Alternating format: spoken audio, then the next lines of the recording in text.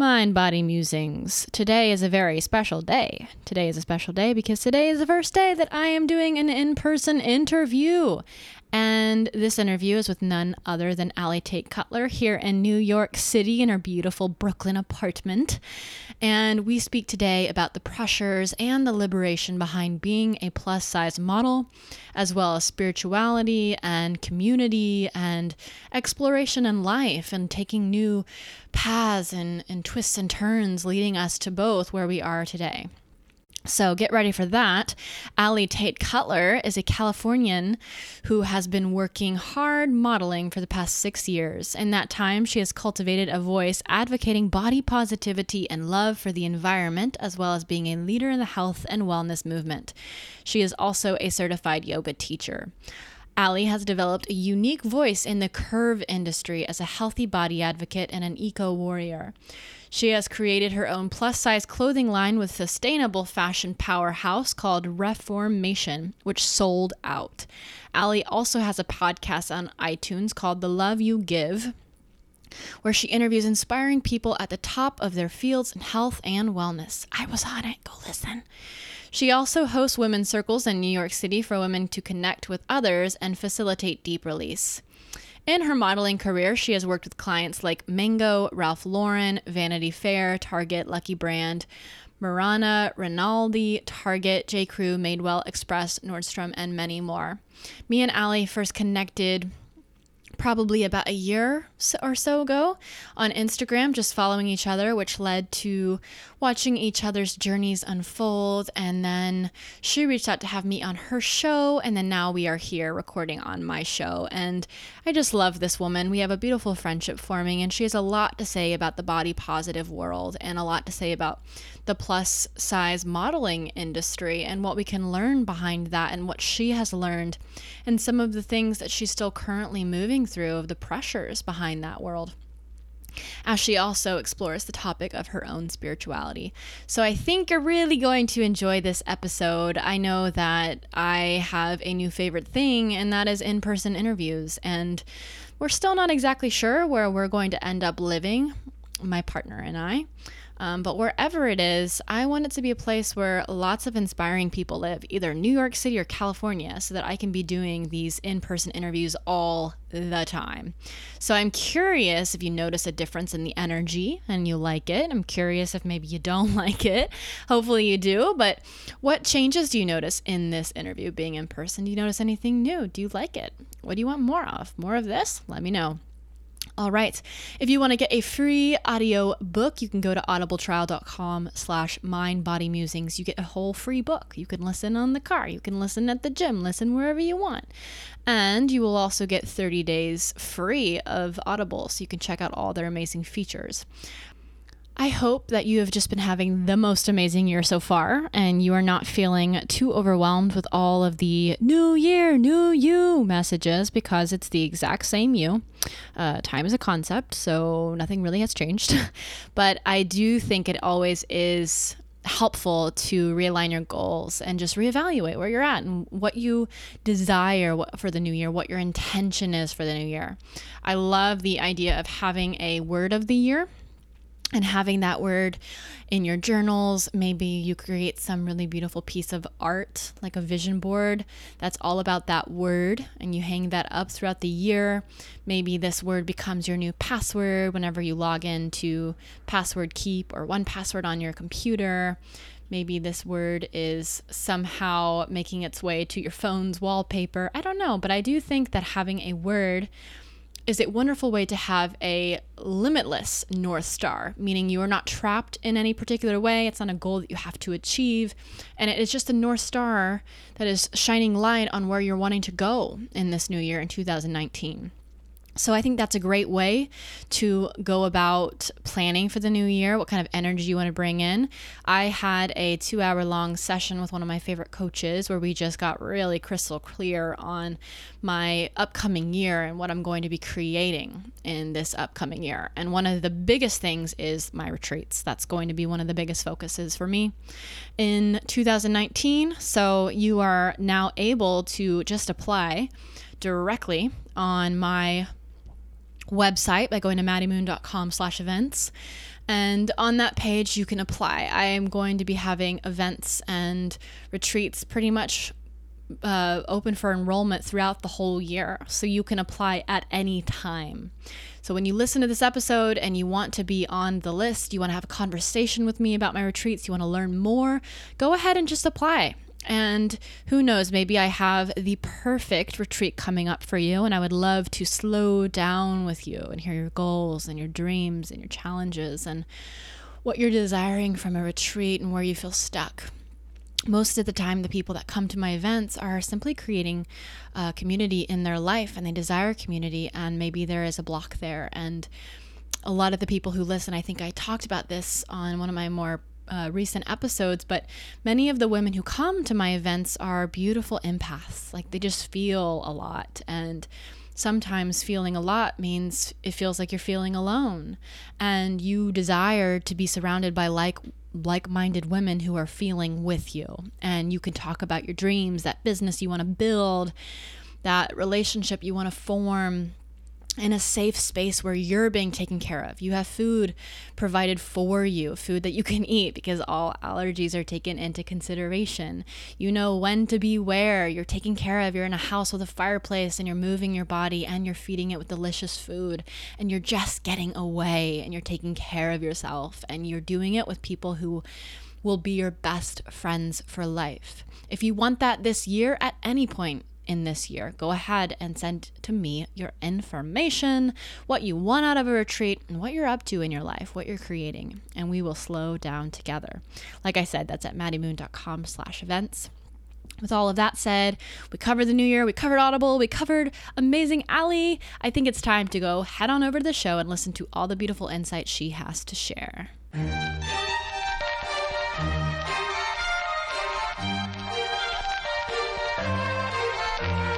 You are now entering the Mind Body Musings podcast. If you find yourself hungry for growth, eager for inspiration, and longing for self-improvement, welcome home. Hosted by motivational speaker and life coach Maddie Moon, you can be certain you will learn how to change your life in magical ways in each and every episode. Are you ready to stop caring what other people think?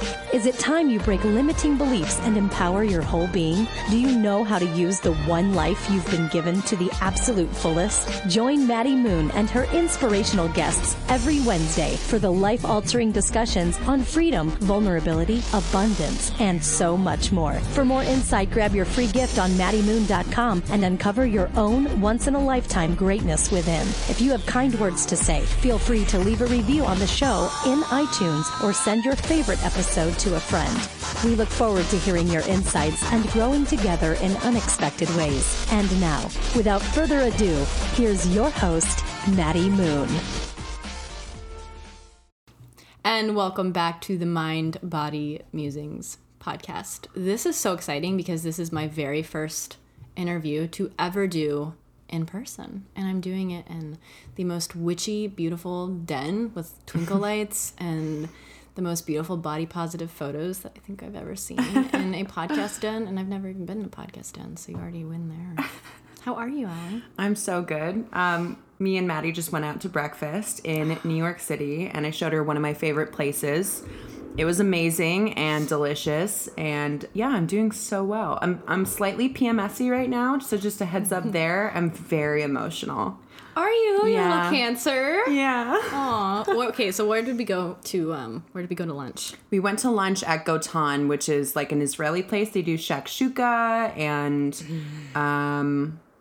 they do like sabich, and they have acai bowls. It's really good. It's fresh. So, earlier we were talking about places like cities and environments that like really speak to your soul, like on a soul level. You're like, I've been here before. And we feel like that about knowing each other. Like we've known each other before. Yeah. That's how I feel about Israel. Like have you been? Yeah, many times. What did you go for? Did you go for I actually competed in the Jewish Olympics. What? Yeah, I know. Okay, so they're called the Maccabees, and I actually won the gold for soccer. They're like Jewish Olympics played like every 4 years around the world, and my year was in Israel. I am so mind blown right now. Yeah. That's amazing. Thank you. Look at this fun fact about you. Mm-hmm. Wow, that's really cool. Have you been as an adult, like in recent years? Yeah, I was like 3 years ago. My parents have a house in Haifa. They sold that recently, but they go all the time, and they're very connected to our Jewish identity. They're actually, they are practicing Kabbalah now at the place I told you called the Tree of Life. And so they're getting more and more kind of involved in their Jewish identities. And I think by proxy, so am I. So that would be cool to talk about. I want to hear a little bit more about your experience with the Tree of Life and what this mysterious place is. So this place, the Tree of Life, is somewhere that my parents, they have studied for many years now. And they study under a guy named Dr. Gabriel Cousens. He's a doctor, but he's also a rabbi. And he wrote a book called Conscious Eating, which is one of his more well-known books. And he's vegan. And for a lot of people, they think Judaism and veganism don't really go hand in hand, but with what he talks about, they really do. And he, at the Tree of Life, has taken people through protocols of, diabetes remission and cancer remission. And he does that through weeks and weeks of juice fasting. And also kind of interspersing in a spiritual life. So my parents sold all their things, like sold their business, left Silicon Valley 3 years ago, and now they're studying under this guy every week. Wow. Yeah. Wow. Juice fasting, huh? Mm-hmm. How do you like that? So I'm a plus size model, quote, plus size. And when I juice fast, I tend to lose weight, which, isn't as good for my job. Because usually we have to stay at around the same measurements. But the way that I feel after I juice fast is amazing. I feel like cleaner, better, higher performing than ever. I try to do one every year, actually. Really? How long do yours last? The last one I did lasted 8 days. And so it's just juices, right? Like juice. Juice fasts are such a big thing, and yet I've never completed one. I feel like there's a lot of negative hype around them. Like a lot of people, they're like, this is the detox craze is all based on pseudoscience and it's not actually like, it doesn't work. But actually there's been a lot of science that's come out in the past 2 to 3 years, including the Japanese Nobel Prize winner who found that autophagy, which is basically cell apoptosis, it's when there's sudden cell death. And that happens after the body has fasted for a period of time. That increases lifespan, it increases your immunity, it increases your overall health. And that came out about 2 or 3 years ago, that information. And so there's a lot of like science behind why juicing and fasting works for the body. I mean, if you think about it, when we were like cavemen days, there would be lean periods. We would go for periods of time without eating solid food. That was just the way that it worked. And so our bodies have evolved to go through periods of time where we don't eat. And there's a great book on this. It's called The Pleasure Trap. And this guy basically brings all this evidence forward saying, your body's totally capable of healing itself.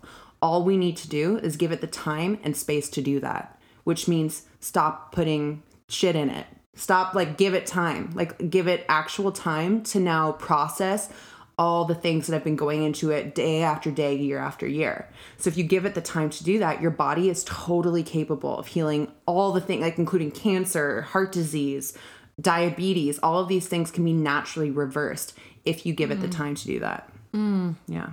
So I think the reason why I hadn't done a juice fast, I absolutely know, but my story is all around being a bodybuilder and orthorexia and taking things way too far. So a juice fast was, if I was ever going to do one, would be to lose weight, to go all the way, to eat less. It was a control mechanism. And I think that's really important to acknowledge that, because for some people, that's where their minds are going to go to, and it's absolutely not healthy. Yeah. But then what you're talking about, and I'm now in that space absolutely where the control thing with food is just I don't have time for it. I only have so much. I use 10% of my brain. That's really not that much, right? And so I want to make sure the 10% of the brain that I have and I can direct it towards things that lift me up. But I went to Rhythmia, which I was telling you about earlier. It's a center for mother plant medicine. I'll just say it that way. And we had to stop eating after 2 p.m. for the plant ceremonies at night. And that's probably the most I have ever gone without eating is 2 p.m. till the next morning. And of course, at first I was like, no freaking way can I ever do this. Like, I gotta eat all the time because I eat like every 3 hours. And it was a really good experience. Like, for me, it was mostly in the mind, like knowing that I could go past that amount of time for something bigger. Like, I had a purpose beyond it. And what you're talking about, there's like this purpose for a lot of people to heal their diabetes or to heal cancer, which I find so inspiring that juicing can do that. Like, it's amazing that people can actually heal their cells and their biology through the power of juicing. Yeah, I mean, the guy that wrote The Pleasure Trap, he has a center called True North. And True North, I think there's a couple locations, but what he does is put people who are at the end of their lives, who've been told by conventional medicine that they're going to die, that they have 3 weeks to live. He puts them on water fasts for periods of 21 days and up. Just water. So what I do is a juice fast. I still have nutrients coming in through my juices. But for people who are literally, have nowhere else to turn, they go to True North and he puts them on water fast, and his statistics of people that he has saved that are in remission from when conventional medicine failed them is astounding. You can look them up. And his whole principle is that we are allowing the body time to heal itself. And the Gerson therapy does that. Max Gerson was the guy that created that in the 1950s. He's also he talks a lot about doing coffee enemas, which is something I love to do. A coffee enema. I fucking love I've done enemas. I've never done a coffee enema. Yeah, that's your next one. I highly recommend it. Yeah, when I was at Rhythmia, we did like Dead Sea colon cleanses, and like that was really weird because like so we were like, you sit like on your back, right? And you're like, your legs are up, kind of like you're at the gynecologist. And they're like, just like listen to music and soothe yourself and like relax and chill. And we'll be back in like an hour to check on you and take everything out and help you. So they leave and you like go into your zone and like all the stuff starts happening. And the next thing I knew, a man walked in to like help, like he needed to put something inside of one of the buckets and like change something out, and it was like probably one of the most vulnerable positions I'd ever been in, doing a Dead Sea cleanse with a really attractive young man that walked in and was like trying to be serious with me, like, hello ma'am, how is it going, do you want me to light incense? And like, sure, you can light incense, thank you. Well, my butthole is exposed. Right?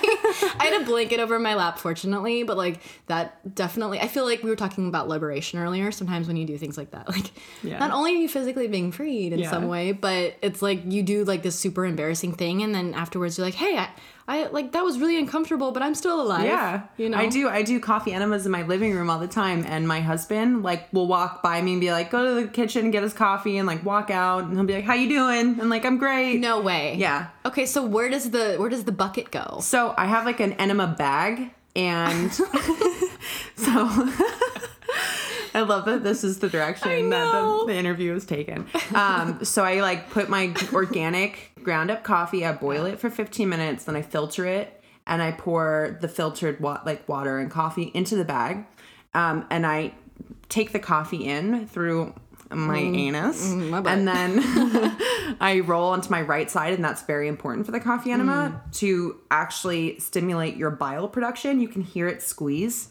It squeezes all your bile out. So if you have it and you're supposed to retain it for 15 minutes, at that time your blood will have circulated through your body 4 times, and a coffee enema can stimulate your glutathione production by 600%. What is your glutathione? So basically it's an antioxidant, and it goes through your body, and it cleans it up, and it can pull out heavy metals. So it's actually a really good thing to take an activated charcoal and then 15 minutes later do it. So you're pulling out a lot of stuff out of your body, and then you go excrete. And I've seen crazy shit. I mean, I didn't mean to say like crazy shit, but there's been crazy stuff that have come out before, and I've seen parasites come out before. Oh, have you really? Yeah. Because I've done a parasite cleanse before. I didn't see anything. I don't think I was looking super closely because I was like, that's weird. I don't want to do that. I don't want to see anything. What was it like when you like had a parasite come out? It was gross. Where do you got it? I travel so much that it could have been from anywhere, and I have a lot of raw juices. So like when you eat salads, when you eat when you have like a raw unpasteurized things, you're more likely to pick up parasites. So it could be from anywhere, but like honestly, when you see them come out of you, you're like, I just want to do this more because I don't want any of that in my body. Oh, that's so like, yeah. So whenever you're doing like one of these cleanses, do you pretty much just go about your day eating normally, like go about your week eating normally, or do you have like set times where you're like, I'm doing a whole shebang, like we're getting these parasites out? Yeah, like usually I won't do a coffee enema if I'm not detoxing because I don't actually, I read many studies saying one either way. Like it's okay to do enemas every week. And then other studies saying only do enemas and colonics when you're detoxing because that's the time your body needs a little bit of extra support to get rid of the toxins that are building up in your colon. So when I'm detoxing, I do my enemas and my colonics. Usually I don't do them if I'm not detoxing. Even if that's a 1 day, like just green juice. You know, and then at the end of that, when I wake up the next morning, I do 3 enemas in a row. 3 in a row? Yeah. I mean, usually the first one you like hold in, you can't hold it in that long. And like the more you do it, the more comfortable you are with holding it inside. And you really want to hit that 15-minute mark with a coffee enema because that's when the magic happens. And I swear, like I don't drink coffee, but you feel high after. Like you feel like I walk through town and I'm like, hey, what's up? Like I feel like I'm like in a musical and people are like magnetized to me because I'm operating on such like a clean high level. It's great. Yeah, it's like, it sounds like it's taking like your normal everyday morning poop to like the extreme level. Yeah. Like this morning I was going to go to Kundalini and then like it's 9:00 class, which means from where I'm at in Hell's Kitchen right now, I'd have to leave pretty early to get there. And like I like my morning routine includes going to the bathroom and like my body needs time. I do drink coffee. I love coffee. And my body needs time to like have my coffee and then like go to the bathroom. And like it's that important to me that I would rather have my morning routine so that I stay consistent than go to like a yoga class, even though it's super fun and great. It's like a dog. After you take your dog out, they're like super excited and happy. Totally. Same thing. That's how we are. Yeah. Okay, anyways. Greatest intro ever talking about poop. It's been a long time since I've talked about that on the show. That. I love poop chats. Yeah, it's important to talk about. Yeah. I really do think so. Okay, so you were talking about like being a plus size model and how you have the pressure of not losing weight, which is something that most of us do not like understand or even like come close to knowing that kind of pressure. Right. Because we live in a society obviously with the opposite. Yeah. Always lose weight. Yeah. So I'd like to go a little bit more into your background into getting into modeling and like just let's like start there because I'm really fascinated on how you even got into this. Definitely. So I moved to London. I was studying abroad there and I played soccer for 20 years. I had always been a bigger girl. I was a goalkeeper, like because when I was 10, I was just bigger than all the other girls. I wouldn't say I was like overweight. I would say that my bone structure was just very big. And I was always taller than the boys, taller than the girls. And so a lot of the time I felt out of place that way. And never did I think that modeling was ever going to be an option for me. I moved to London to study abroad and I played for a soccer team there on the Wimbledon team. And when I was at a hair salon one day, I opened up a magazine and I saw that there was a advertisement for UK's Next Top Curvy Supermodel. It was like a competition that was happening and they were looking for UK 12s and up. And I was like, oh, well, I'm a UK 14. Like, what is this? You know, kind of thinking when I first heard of they didn't say plus size model, but when I got to the competition, they said that's what they were looking for. I kind of thought Anna Nicole Smith or, you know, one of the girls I'd seen previously kind of in that market. And I didn't know how I felt about that because I had always been so insecure about my body for my entire life. I went through stages of bulimia. I went through stages of working out. You know, I'd go to a 4-hour soccer practice and I'd get home and I'd run 5 miles. And I went through these extreme stages and all the while my body was not losing weight because I am the size that I am. I was always this size. And I was just in, you know, deep bouts of depression from the state of my body. Even though I played Division I soccer at my university, I was a starting goalkeeper. I was ranked number 1 in the Big West for a little bit. I should not have felt the compelling desire to lose this weight when I was so physically active. And so when I signed up for this plus size modeling competition, it kind of validated all the worst things I thought about myself at first. I thought, wow, I really am plus size. I really am like kind of just overweight like I've thought my whole life. So I was conflicted when I first did it. And then I proceeded to get through each round of the competition, and I ended up getting a contract, and I got signed with an agency. And I decided to stay in London and see it through instead of go back to California and play soccer, because it was just such a random opportunity. And I also met the guy that's currently my husband, and I just didn't want to leave. So I stayed there and I was modeling, and it was unsuccessfully at first. The first 2 years I didn't work. I was struggling to put food on my table. I was struggling to make rent.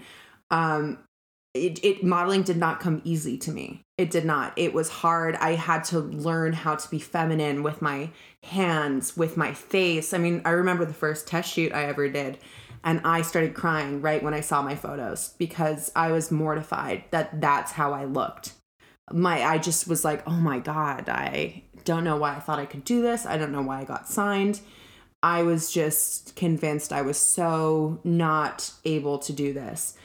And over time, I still going through these kind of stages of depression because I was acknowledging when people would be like, what do you do? And I was like, oh, I'm a model.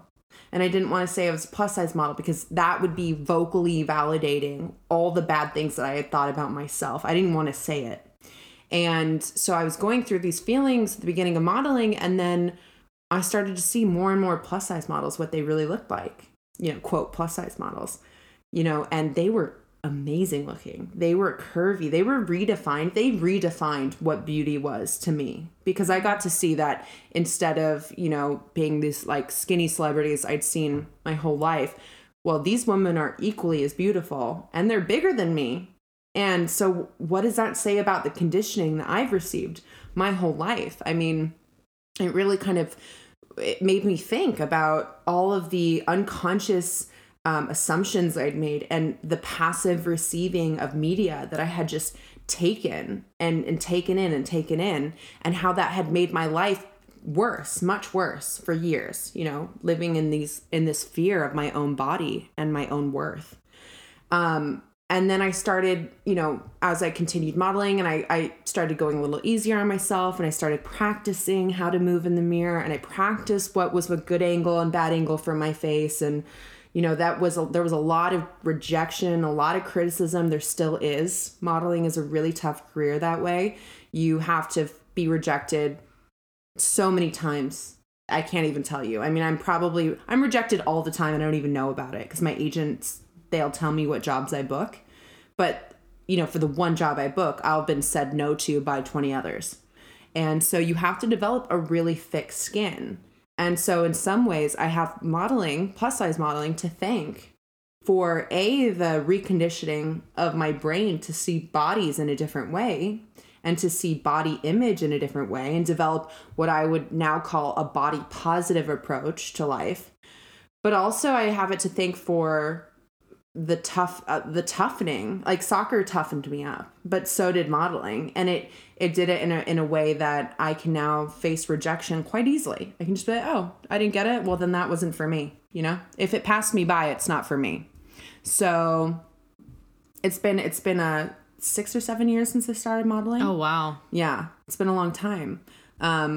But even now today, you're saying you struggle not to lose weight. Yeah, that's a very real thing for a lot of plus size models. It seems crazy. It seems contrary to everything we've been taught about models, right? Because a lot of these skinnier models, they can't go past a certain measurement. They always have to lose weight. For plus size models, up until recently, you had to be a certain measurement on your hip, or else honestly, you just wouldn't work.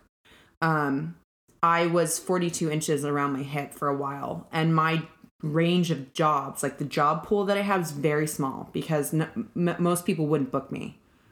And I also had to wear padding. When I tell people this, they think this is incredible, but I had to wear padding to make myself look bigger on my hips, and padded bras. And because, wow, the client won't book you unless you look like you're a size 12 or 14.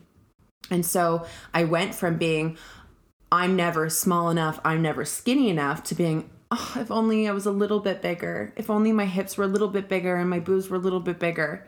I mean, that's crazy. That's still I'm still, dealing with the issue of me not being enough. But I totally understand from the client's perspective. It's like, well, we need a girl that represents our clientele, which are going to be a size 14 and up.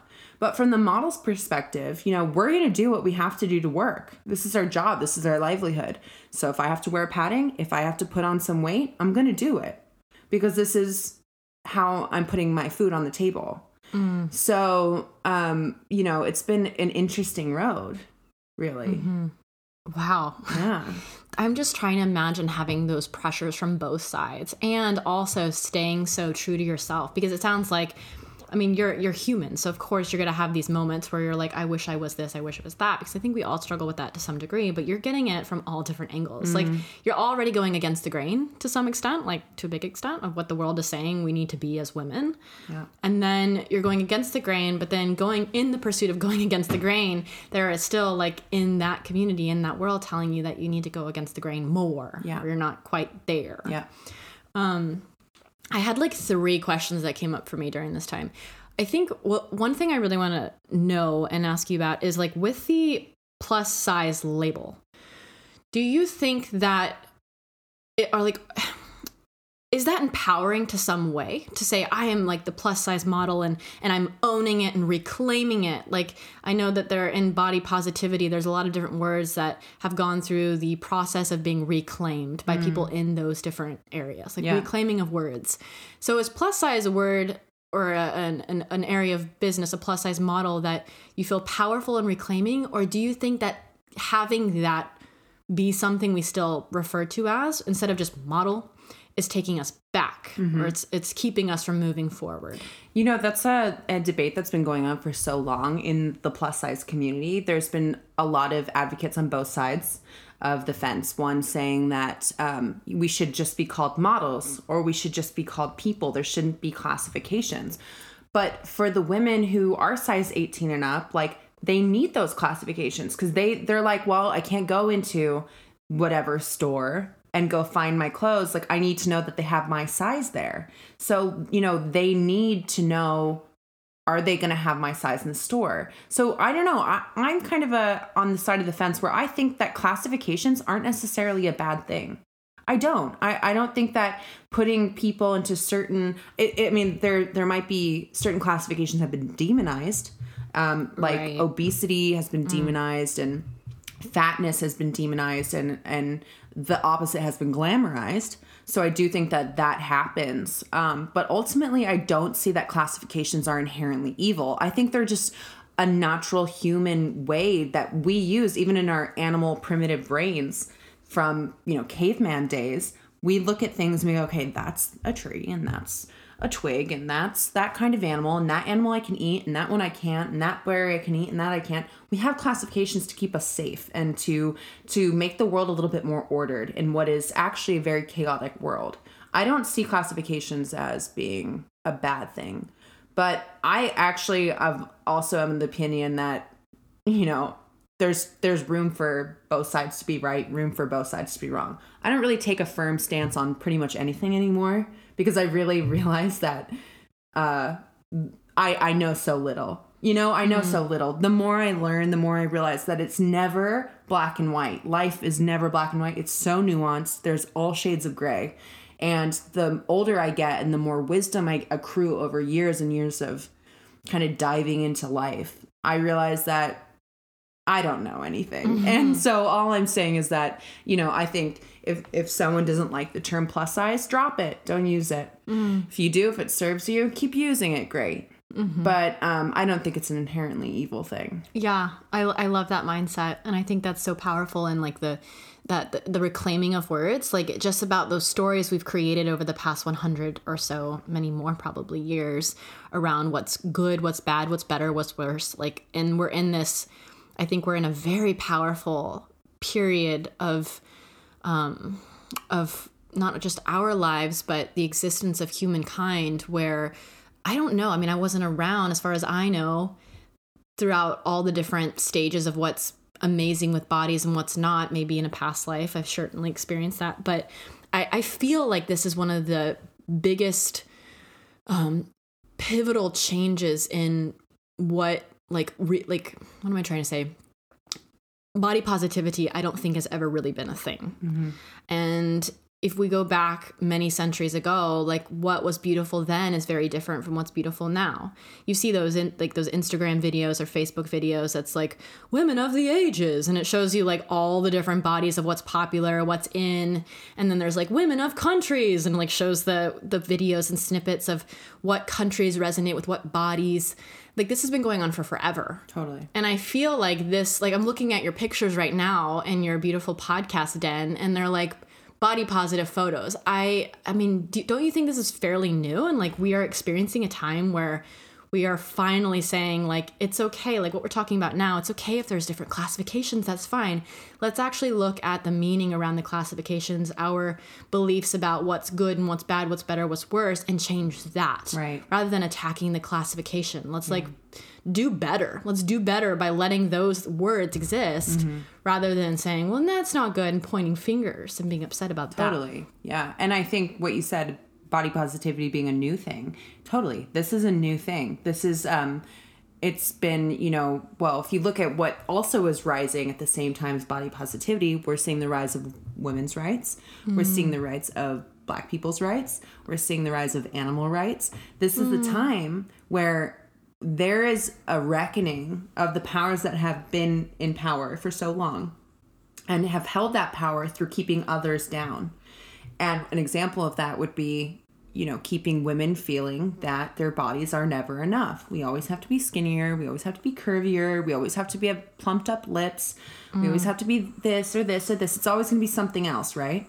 And really, if you ask yourself the question, who is profiting off of the belief that I have right now? Who is profiting off of me thinking that I am not enough? Because someone is profiting. Oh, yeah. There are many billions of dollars. Yes, they're profiting. It's a big business. So in that way, we're looking at the powers that have held this power and going, I'm not so dumb anymore. I'm figuring out your little game here. Yeah. And I'm realizing that loving myself and loving my body for all that it is actually an act of rebellion, because now I'm stopping to feed through money and through power and all these other things we've been giving these powers.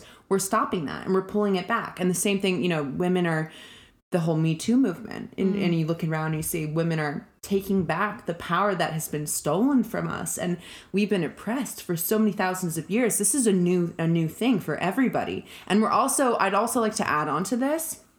I think when I'm on social media a lot, I see a lot of people getting outraged all the time at what people think because, this guy was a dick and he said this and this person said this and that was, insensitive, and this person, there's people crossing lines and these lines are relatively new and we're still learning them. And I think people want this change to happen and they want it all at once because there's been such oppression for so long that we're like, now, it needs to change now.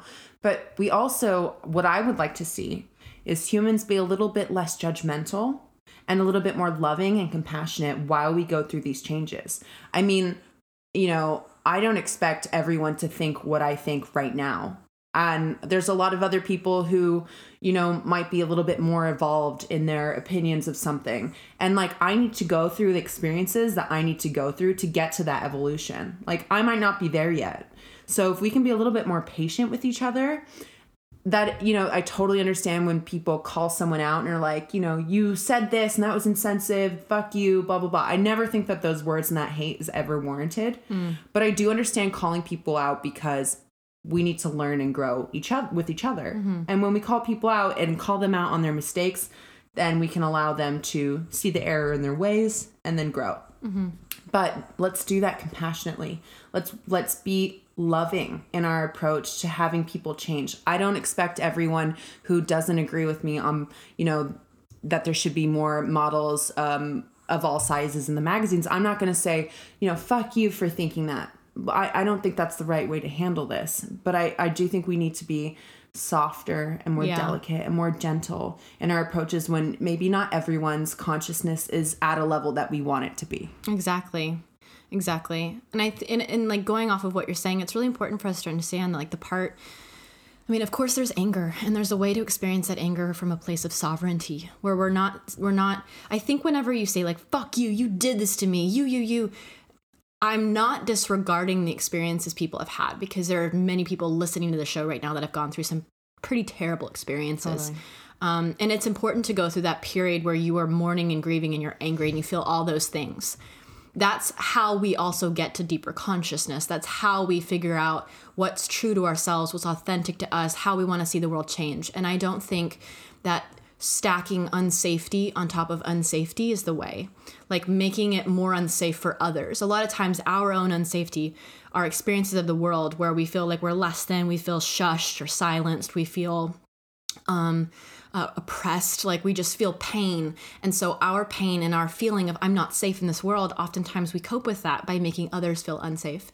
And I don't think it's malicious and I don't think it's on purpose, but by saying fuck you, you're actually making other people feel what? Silenced and oppressed and scared. Right. And so we stack it on top of each other. And again, like I so feel for all the people in this world, period. Like I just feel for all the people in this world. I think Sarah Avant Stover says in one of her books, simply being alive is a traumatic experience every day. Yeah. Like walking out of your door is a traumatic experience. Like there's loud noises. There's like darkness. There's like just crazy things that we see, especially being here in New York City. Like just a lot here. And like there's a lot around the world.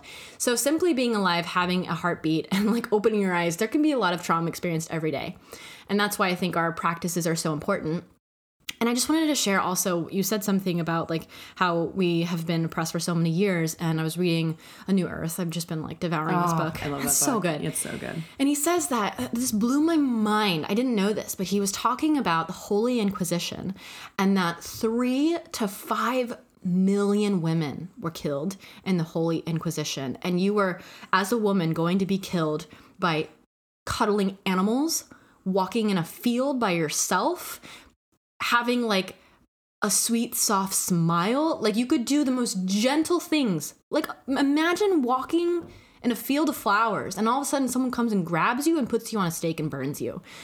3 to 5 million women. Like I just got goosebumps. Mm-hmm. It's insane. And here we are today being like, why do I feel quiet? Like, why don't I feel soft? Why don't I let my femininity come forward? Why can't I love myself? Well, it's probably because 3 to 5 million women during the Holy Inquisition were freaking burned at the stake and raped and sold and all these terrible, terrible things. So going back to your compassion, like, I think we need more than just compassion for ourselves. We need compassion for the person in front of us. We need compassion for all women. We need compassion for all men. Yes. Because we're all deeply flawed. And at the core of each person is consciousness. At the core, we're all the same. Like we all come from the same big bulb of consciousness, wherever it is in the world. Well, we're all going to go back to it one day. But it just like, I think that kind of perspective really brings things back in of like, it's our ego that gets the most upset in moments of heat because it's trying to create separation between you and I. Because that makes us feel better, is having that me. This is me and my experience, and you're over there, and I can say shame on you and all this stuff. But like, again, that's the ego. It's not the part of you that's your deepest consciousness, because that part of you is twinsies with that person over there. I mean, and going into what you said, hurt people. They really do. And we need to, I mean, I know we've all been through a lot of traumatic experiences, some more than others. And that is to be, as you said, expressed, relieved. Do not hold that anger in. Do not hold that resentment in. Try to release it in healthy ways. And I can, I'm sure I can give you some examples of what those would be. There's many other people more qualified than I who can tell you healthy ways to release trauma. There are a lot of people out there. But in that process of releasing the trauma, let's not put our trauma onto others because it's too easy. That's the easy way. I mean, how many times have I come home from work and had a bad day and I yell at my husband because he's the first person closest to me that I can put that negative energy onto because I don't have to deal with it. And I don't have to look at myself.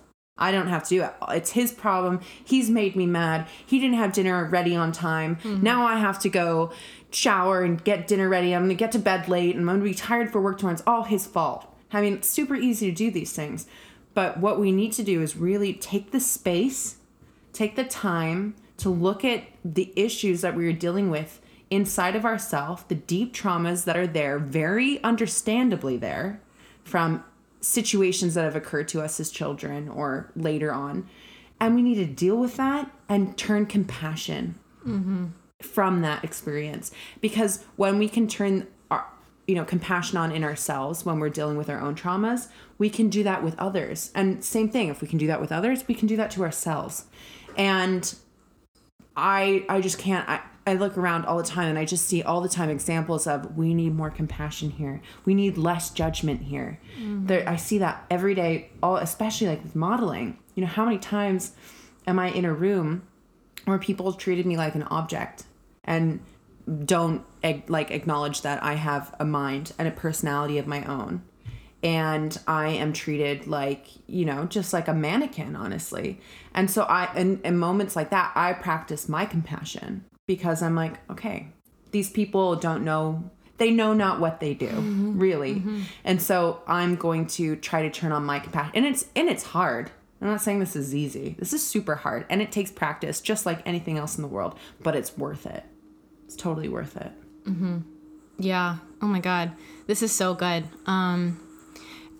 I remember earlier on our walk today, you were also talking about forgiveness. And I think like that goes absolutely hand in hand. And like, if you're doing this work, especially if you're listening to these podcasts and you're reading Eckhart Tolle and you're going to meditation retreats, like you are the person, and I'm just gonna be very blunt and honest, you are the person that's responsible for, in that situation of heat, for raising the consciousness of that. Because if more people thought that way, I'm not saying that the other person is off the hook, but if everybody took responsibility, not fault, not blame, but responsibility, it's very different. That's more sovereign, coming from a place of empowerment, to be the one to slow down. And by no means does that mean being perfect. Like I was telling you earlier, I got into like a fight with my boyfriend yesterday, and did I sound like a conscious person? No, like definitely not in my most conscious state. Yeah. And so it's not about being perfect, and it's not about like, damn, I didn't come from a place of consciousness and compassion, because then that in itself is you not giving yourself compassion. So if that happens, don't go into the guilt cycle, the shame cycle, like be very loving to yourself. And then extend that love, because you can't extend the love if you're not giving it to yourself first and foremost. Amen. Okay. Whew. Juicy stuff. Like we are like both like revved up right now. We are. I wanted to ask you this like random question that came in my head. What is one of the most memorable experiences you've had on a shoot? Weird, amazing, terrible, just something really memorable. So there was one time when I was asked to shoot a nude shoot. It was the first time I'd ever done it. It was with a famous photographer named Rankin. And I was so nervous because, this was the beginning of my modeling career. I still was not okay with my body. Like I still was in this process of being like, okay, I'm a bigger girl. And like, that's beautiful too. I wasn't there. I was working towards it, but I wasn't there yet. And I was told I was going to shoot nude, and this isn't a photographer you say no to. He's a big guy. And I showed up on set. There was just like 20 people around me I didn't know, all doing things. I didn't know what they were doing on set. Did my hair and makeup, and then it was my turn. And I had to like take my robe off and be totally naked in front of like 20 strangers who were like adjusting the light on me. And I remember sitting on this like clear plastic chair, and I was like, there was a guy adjusting the rug underneath the chair. And I was like, this is insane. Like, you can see everything. Like, if you, like, I just remember feeling so vulnerable at that moment. Yeah, the clear part, like... Yeah, like, why? Like, don't just choose, like, a colored chair. I don't know. And, I just thought, at that moment, I was like, wow, I'm truly, the most vulnerable I'd ever felt. All of my perceived flaws that I kind of thought I had my whole life, because I was so body obsessed, were on display. Like, everyone could see them. And then... as we were shooting and I got into it, I kind of started to feel like free. I was like, wait, all my shit's out right now. Like, there ain't no secrets anymore. Like, they're all out on display here.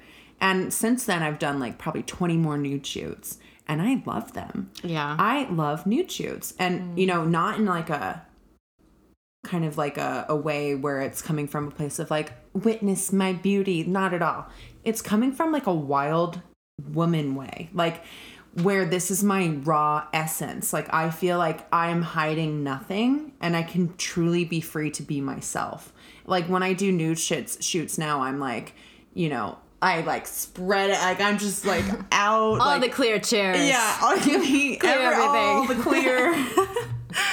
And like, so it's kind of helped me in my own evolution of myself, of ultimately, you know, where I want to go with this plus size modeling thing, which is, and with my body positivity and these things that I preach, ultimately the end goal is to transcend the body. We're so hyper fixated on the body in this culture. We're hyper fixated on the material, the tangible, the physical in front of us.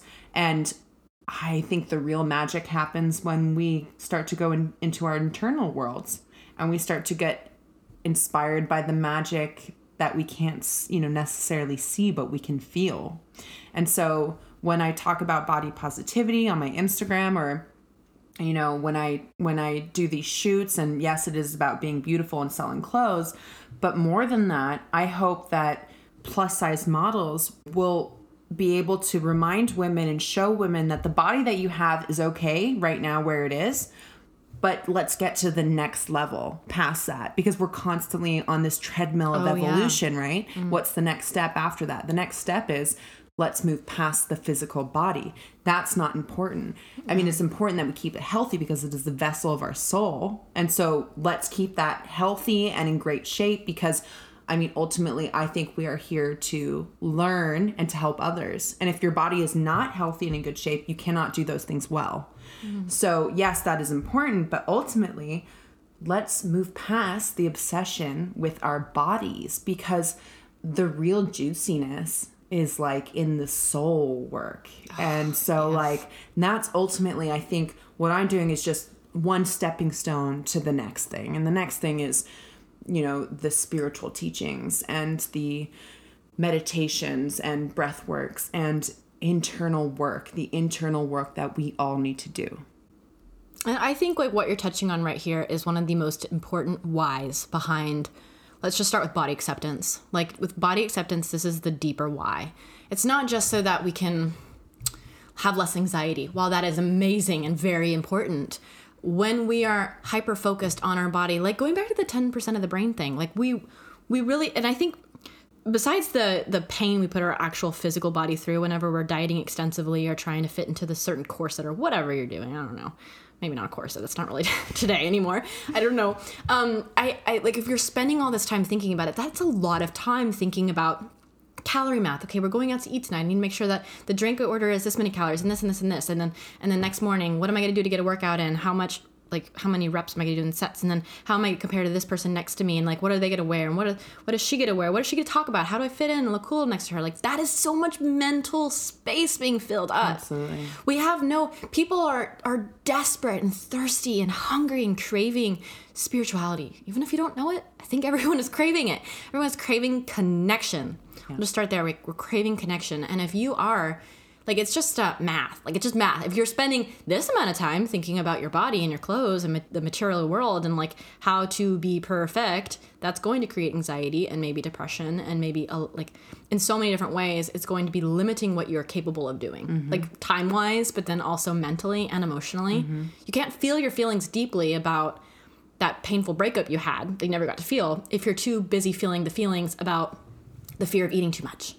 You know, like you can't go into those deeper levels. So I love that you're pointing out, like the why behind all of this is that we can go into the spiritual realm. Like we can have the connection with the divine. We can be in a Kundalini class, or we can be in a breathwork class or a dance class. And it's not about just embodying, which is incredibly important, is embodying and being in your body, but then also like spiriting. Like that's not a word, but like being with spirit and being with something bigger and beyond you, and like getting a new appreciation for having a body. Because when you are creating a connection with spirit, like you're going to look at your body and be so thankful because you have a body so that you can feel that. Yeah. If you didn't have a body, you might be a flower, and maybe a flower feels like the spirit, probably, but like you're not going to feel it the same way as a human does.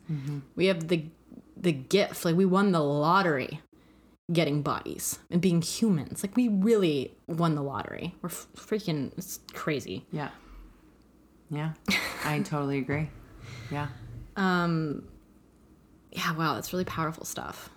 You're right. Like in-person interviews are so fun. Aren't they great? This is like my new favorite thing. Yeah. I'm so glad we're doing this. Okay. I was going to ask you, like, with the nude photo shoot, do you recommend, like, everyone does this? I recommend that you do it from a space of, make sure that you're doing it with the right intention, because it can so easily become a vanity project, right? Like, it can so easily become like, oh, you know, look at my little nice round booty there. Like, is that okay though, or no? I'm really curious your thoughts on that. I still think that's okay. I still think everything's okay. All things are okay. Yeah. I really do. But I think that that can become a distraction. It can become a distraction from the truth. And the truth is what we're talking about, the spirit and our evolution as souls. And whether or not you believe in these things, at least to some degree, everyone believes in connection. So that's where the truth nuggets are. If you feel more connected doing nude shoots, by all means, do them. If you feel more like raw, wild in your essence, then do them. I was kind of forced to do them because this is my job. And through that, I discovered that there was a little bit of liberation to be had. And so, yeah, I think that can be had by whoever is searching for that. Yeah, definitely. Okay, so I have two things about this. First one is, at one of my retreats, I hired I always butcher this word, boudoir. Boudoir. A boudoir. Boudoir. I hired one of them people. Yeah. Actually, one of my really good friends, her name's Lauren, and I brought her in, and every single woman had a photo shoot, and it was really cool, and it was on my bed.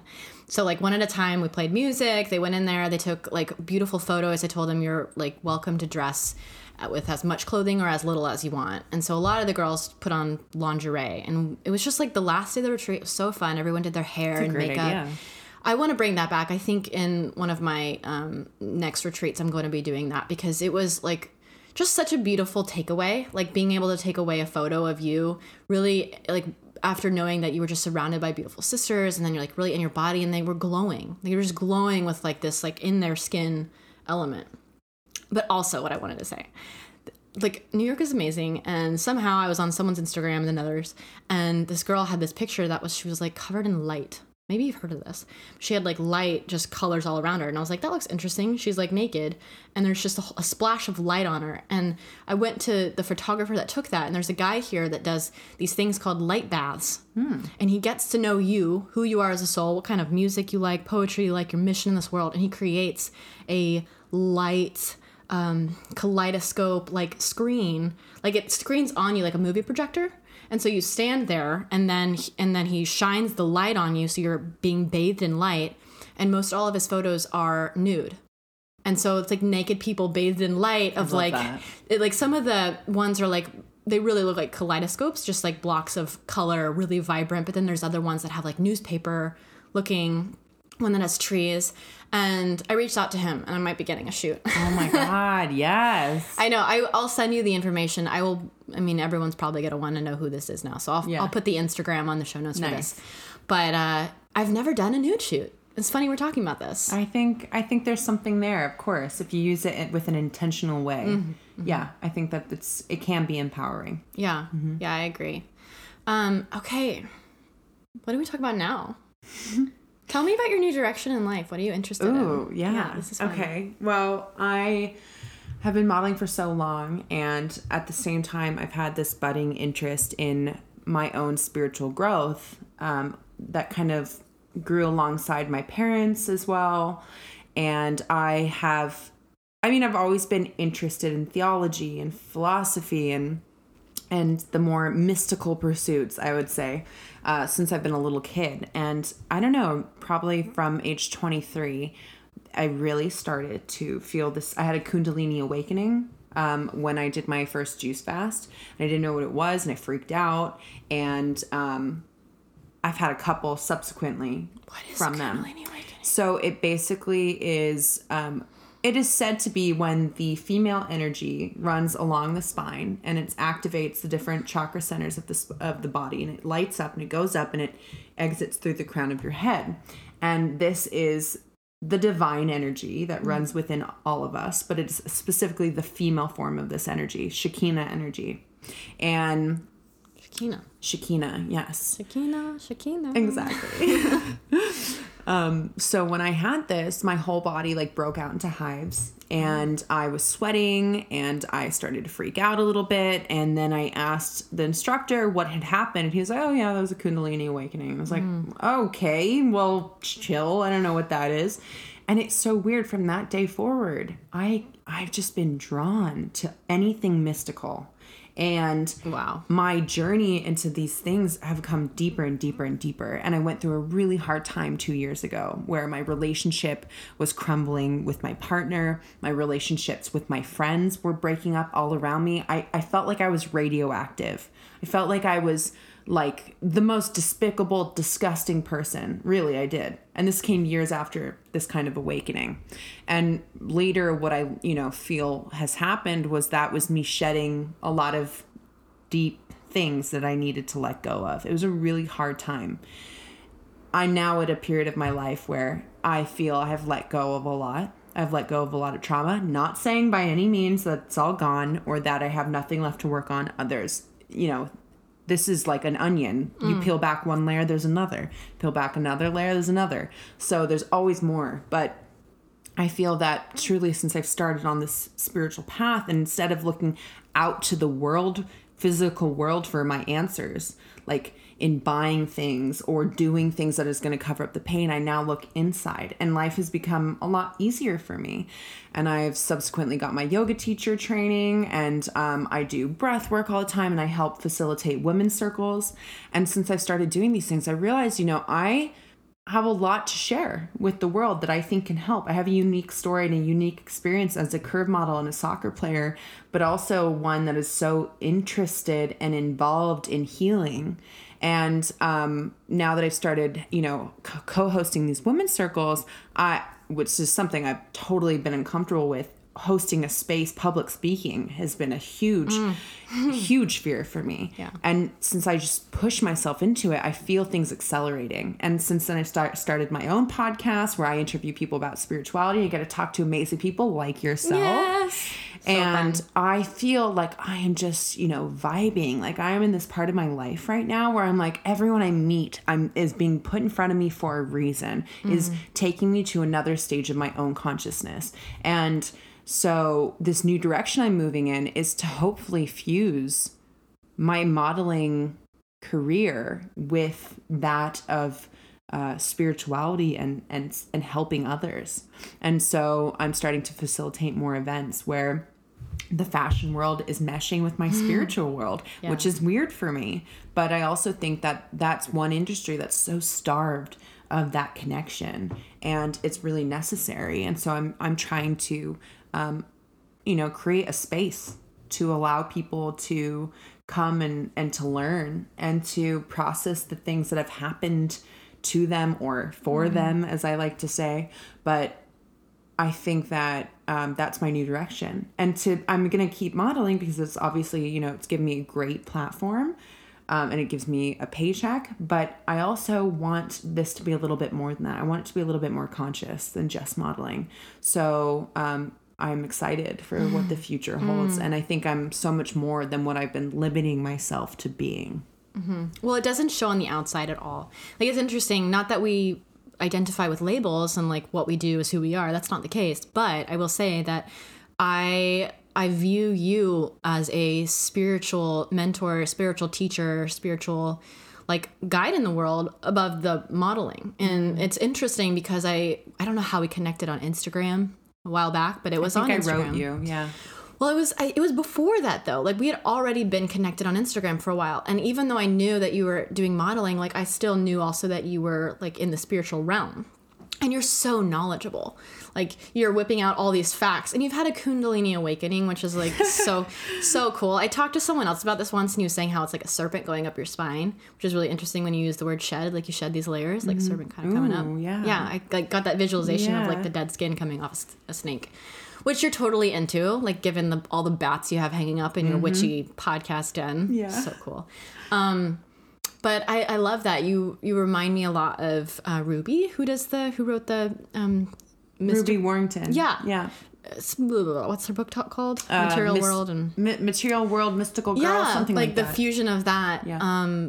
I'm really excited for those worlds combining for you. And I feel like in some way we should create something together. I think so too. We've got 2 podcasts underneath our belt now, but I feel like there's something live where both of us are going into this space of public speaking, which like obviously we can speak, but then like public speaking. Oh my gosh. And it's so interesting because like you're a model, so all these eyes are on you.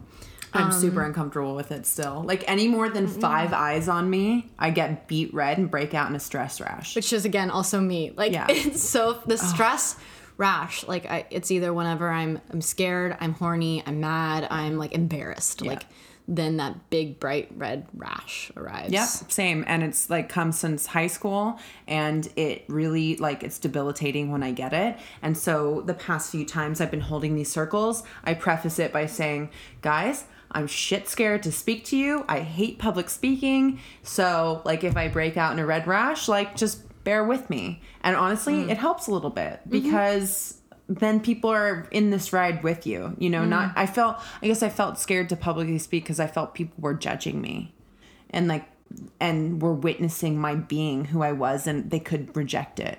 And so now I'm coming from a different space, and I'm just seeing like I've got a message that can help people, and that's the only thing that matters. So fuck my ego getting in the way. Totally. Yeah. Your circles, what are they like? You do moon circles. Yeah. Ooh, yeah. My the women's circles I kind of lead are ones that we pick a theme, and then we go around. Usually a traditional women's circle, I would, intro everyone say their names. They would invoke a powerful woman, dead or alive, into the circle with them. And then we would talk about a theme, for example, of forgiveness, and we would journal about maybe something that you haven't forgiven yourself for, or something that you haven't forgiven another for. And I really think forgiveness is at the heart of a lot of all the issues, the spiritual issues. And I highly recommend to anyone listening to this, if you just take a piece of paper and you write down a list of names of people that you have not forgiven, or maybe have not forgiven you, and you go through and you write down, and then you write down, I forgive you, and actually picture yourself hugging them and forgiving them. Things will start to shift. I promise you. I have done these meditations, and they're very powerful. What is the specific meditation that you do? The one that I do is called Ho'oponopono. Ho'oponopono. Yeah, it's a mouthful. It's a Hawaiian meditation, and it's the story behind it was about a doctor named Dr. Len who had a hospital for the criminally insane, and he ended up clearing the whole hospital. This story sounds unbelievable, but it's true if you look it up. And he ended up clearing the whole hospital by meditating on the names of his patients. And to each name, he would say, I'm sorry, please forgive me, thank you, I love you, over and over and over again. And now the hospital's totally gone. Everyone's cleared out of it. And it's a very powerful Hawaiian healing meditation. Where do you find it? If you look up Ho'oponopono, you'll see it everywhere. Okay. Yeah. I'm excited. I discovered that word a while ago, but I thought it was just like a way of life, which is also great. Yeah, it's also great. But like I think like Tom Glen is a forgiveness meditation as well.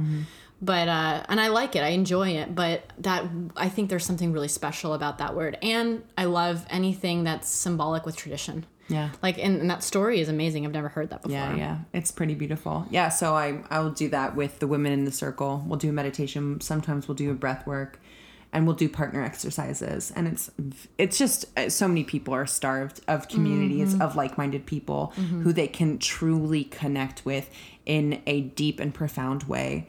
And you don't have to go there and talk about, how was your day? The weather was not good. My work's no, let's get into the real deep, juicy shit. Yeah, and I'm sure like the people that you run with in your circles, or the people who follow you or come to your women's circles, like they're deep, sensitive women. Like they're empathic women, most likely. Like or they have that within them, but living in this hyper masculine world, they're feeling detached from it. And I know that a lot of people, I say women a lot, I really just mean people, but I think a lot of people are really struggling with, like, first of all, just saying, I'm sensitive. Like, that's a huge leap for a lot of people, is saying, I have the capability of feeling sensitivity. Because a lot of people's, like, families are like, no, suck it up, move on, don't cry, you're too emotional, you're too sensitive. So these circles are so incredibly important because it's facilitated for you. you don't have to be the one to break out and say, let's all finally feel our feelings, because that's hard enough to do on your own. And that's why I love that you're doing these circles, and I just love circles and retreats and anything like this in general, because you get a whole group of people who are probably going through the same thing, because that's how the universe works. It's like you, and you. I want you all in the room together. Do you find that way? Yeah. Like the universe kind of helps orchestrate who arrives? Totally, yeah. I mean, I feel like the people who come to the circles, like, they're all swift friends after, and it's because they were all destined to meet each other and help each other on their own journeys some way.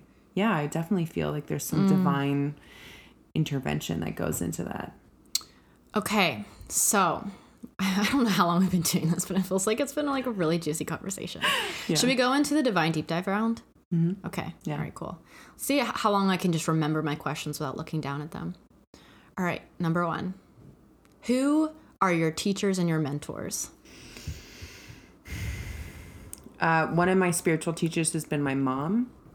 She has been with me every step of the way, helping me evolve and grow, and always seeing everything that happens from a deeper perspective. So I've been absolutely blessed in this lifetime, in this incarnation, that woman is my mother. Very, very lucky. I would say that I've learned a lot from Eckhart Tolle. I've learned a lot from James Aspey. I've learned a lot. James Aspey. He's an Australian animal rights activist.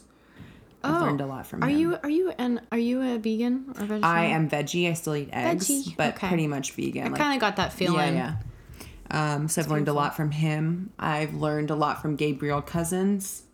I have learned a lot from my yoga teacher, Emily Kusser. Yeah. That's refreshing, like the mommy thing. Yeah. I like that. What does your tea fortune say?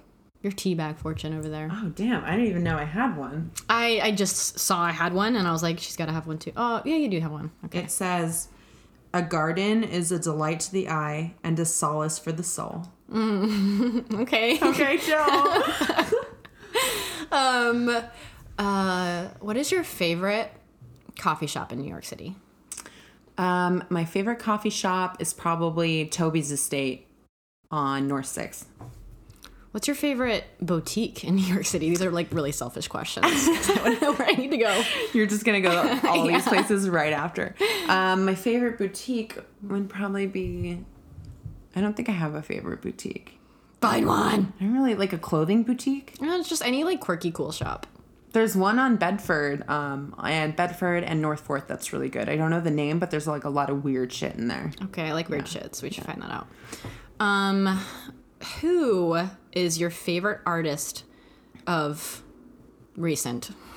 I was gonna say 2018, but like any artist that's coming to mind. Okay. Like music artist. Oh, music artist. Yeah. Probably. Ooh. I love Lonnie, Lany. I don't know this person. Lonnie. They're like it's like a boy band, but they're super cute. Oh, are they? Yeah. Okay, cool. What's your favorite meal right now? I love this question. I mean, I've been doing the celery juice challenge. So I've been waking up every morning and having celery juice. And I have to say that's been amazing. So that's my favorite meal right now. I really want to be on board with this, but with my traveling lifestyle, I don't know how. It's hard. I know. I actually Googled yesterday if you can bring NutriBullet with you on the plane, but you can't. So sorry. Well, can you put it on your... You can put it on if you check it in. Well, can you do a juice with NutriBullet? Oh, you have to... I do. Is it a juicer? Yeah, no, it's a NutriBullet. I blend it and then I strain it. Okay. Hey, well, maybe I'll wait till I'm in California because we had to fly here, and then I'll have my car and I can put it in there. Yeah. But I want to do this because it's blowing up right now, and there's so many amazing stories about it. Yeah. Okay. If you were like had to marry an actor like tonight, I mean, you're already married, but let's just say in this dream world. Zac Efron. Yeah. Really? Yeah. Over Seth Rogen. Oh, yeah. I don't know why that always comes to mind. Is that because I'm Jewish? I'm just kidding. No, Zac Efron, he's vegan, he's hot, and... He's vegan? I didn't know that. And he, like, loves cuddling with goats and cows. Aww. Yeah, that's cute. He's my man. He's my hall pass. Even though he's not my hall pass. Dream world. Yeah. Who is one of your most like influential body positive peeps out there? I would say probably, I mean, the first one that comes to mind is Ashley Graham, but that's just because my respect for her as a model, like how much she has accomplished when everyone told her she wasn't going to accomplish that. So that comes to mind. But if I was going to go for someone else, I'd probably say I like Charlie Howard. Yeah, she's cool. I don't know her. Cool. Yeah. I'll check her out. Yeah. All right. 2 more questions. What is your spirit animal? Spirit animal, I've actually like had a meditation about this, and the one that came up for me I was super disappointed with. A ladybug apparently is my spirit animal, but apparently like that's super auspicious and like a really great spirit animal. I mean, like what spirit animal isn't great, I guess, but Yeah. I was not happy with that at first because I was hoping I'd be like a lion or a jaguar or an eagle, like the classics, but I was a ladybug. How did you say jaguar? Jaguar? Is that how you normally say it? I don't know. I was don't watching know. Mad Men, and they were like getting the car, in the Yeah. advertisement, and that's how they said it. Jaguar. I can't do it. Jaguar. Like every time I hear that, which is actually just the second time now, just now, it's really pretty. Say it one more time. Jaguar. Yeah, it's cool. Okay. I want to get on board with that. All right. My last question for you. What is one of your favorite holiday traditions? I would say opening presents on Christmas. Again, even though we're Jewish, we're not religious. So we still have a Christmas got tree and we presents. have Christmas. Yeah. Yeah. I love it. Yeah. We have a Christmas tree out right now, and Matt has, I think, 10 presents under it, and I have 1 present left. Oh, damn. And it's from his aunt. Oh my God. So, well, I mean, right now, what is it? It's the 14th of December. He has plenty of time, and I'm not trying to publicly shame him on here. This is healthy motivation, right? Yeah, for sure. He won't listen to this. I'm sorry, Matt. I'm just kidding. I'm messing with you. She loves you. Yes, I do. I know the presents are coming, and they're going to be amazing. Yeah. Anyways, this has been so much fun. Yeah. Where can people find you online? You can look on my Instagram. I don't have a Twitter because that's just one too many social media outlets for me. So go on my Instagram, Allie_Tate_Cutler. My podcast is on iTunes. It's called The Love You Give. And yeah, it's pretty much my main methods of communication at the moment. And if anyone is curious in your offerings that are coming up, how can they find those out? Well, I'm going to be doing something with Bandier on January 20th. It's going to be a 2-part event. I'm hosting it with another woman, Patricia Moreno, and we're going to be doing an event on forgiveness. I will be hosting the Women's Circle, and she will be doing a little workout class at the end. And I'm going to be hosting Women's Circles coming up in the new year. So just watch my Instagram. And you can write me about any offerings I have. I'm probably going to start putting together an email list just because like that seems like the natural, easier for me, easier for everybody. But yeah, January 20th is my next event. Amazing. Thanks so much for like an awesome day. Yeah. And an awesome podcast interview. Thank you. Welcoming me into your beautiful home. Of course. I'm in love with it. Your I think I energy wanna is move very here. welcome here. Thank you. I feel really great about it. Good. Yeah. Everyone, if you want to check out the show notes for this, you could just go to my website, maddiemoon.com. You can get all the show notes. You can check out her amazing links, see what she is up to. And please let us know what you thought about this episode, this interview. Did you feel a difference since we're like live together? Like, did you enjoy it? I would love to know your thoughts. So you can head on over to the show notes, leave a comment. You can go to Instagram and comment on the photo for this episode. As always, I will see you next Wednesday. Bye. Bye. Bye.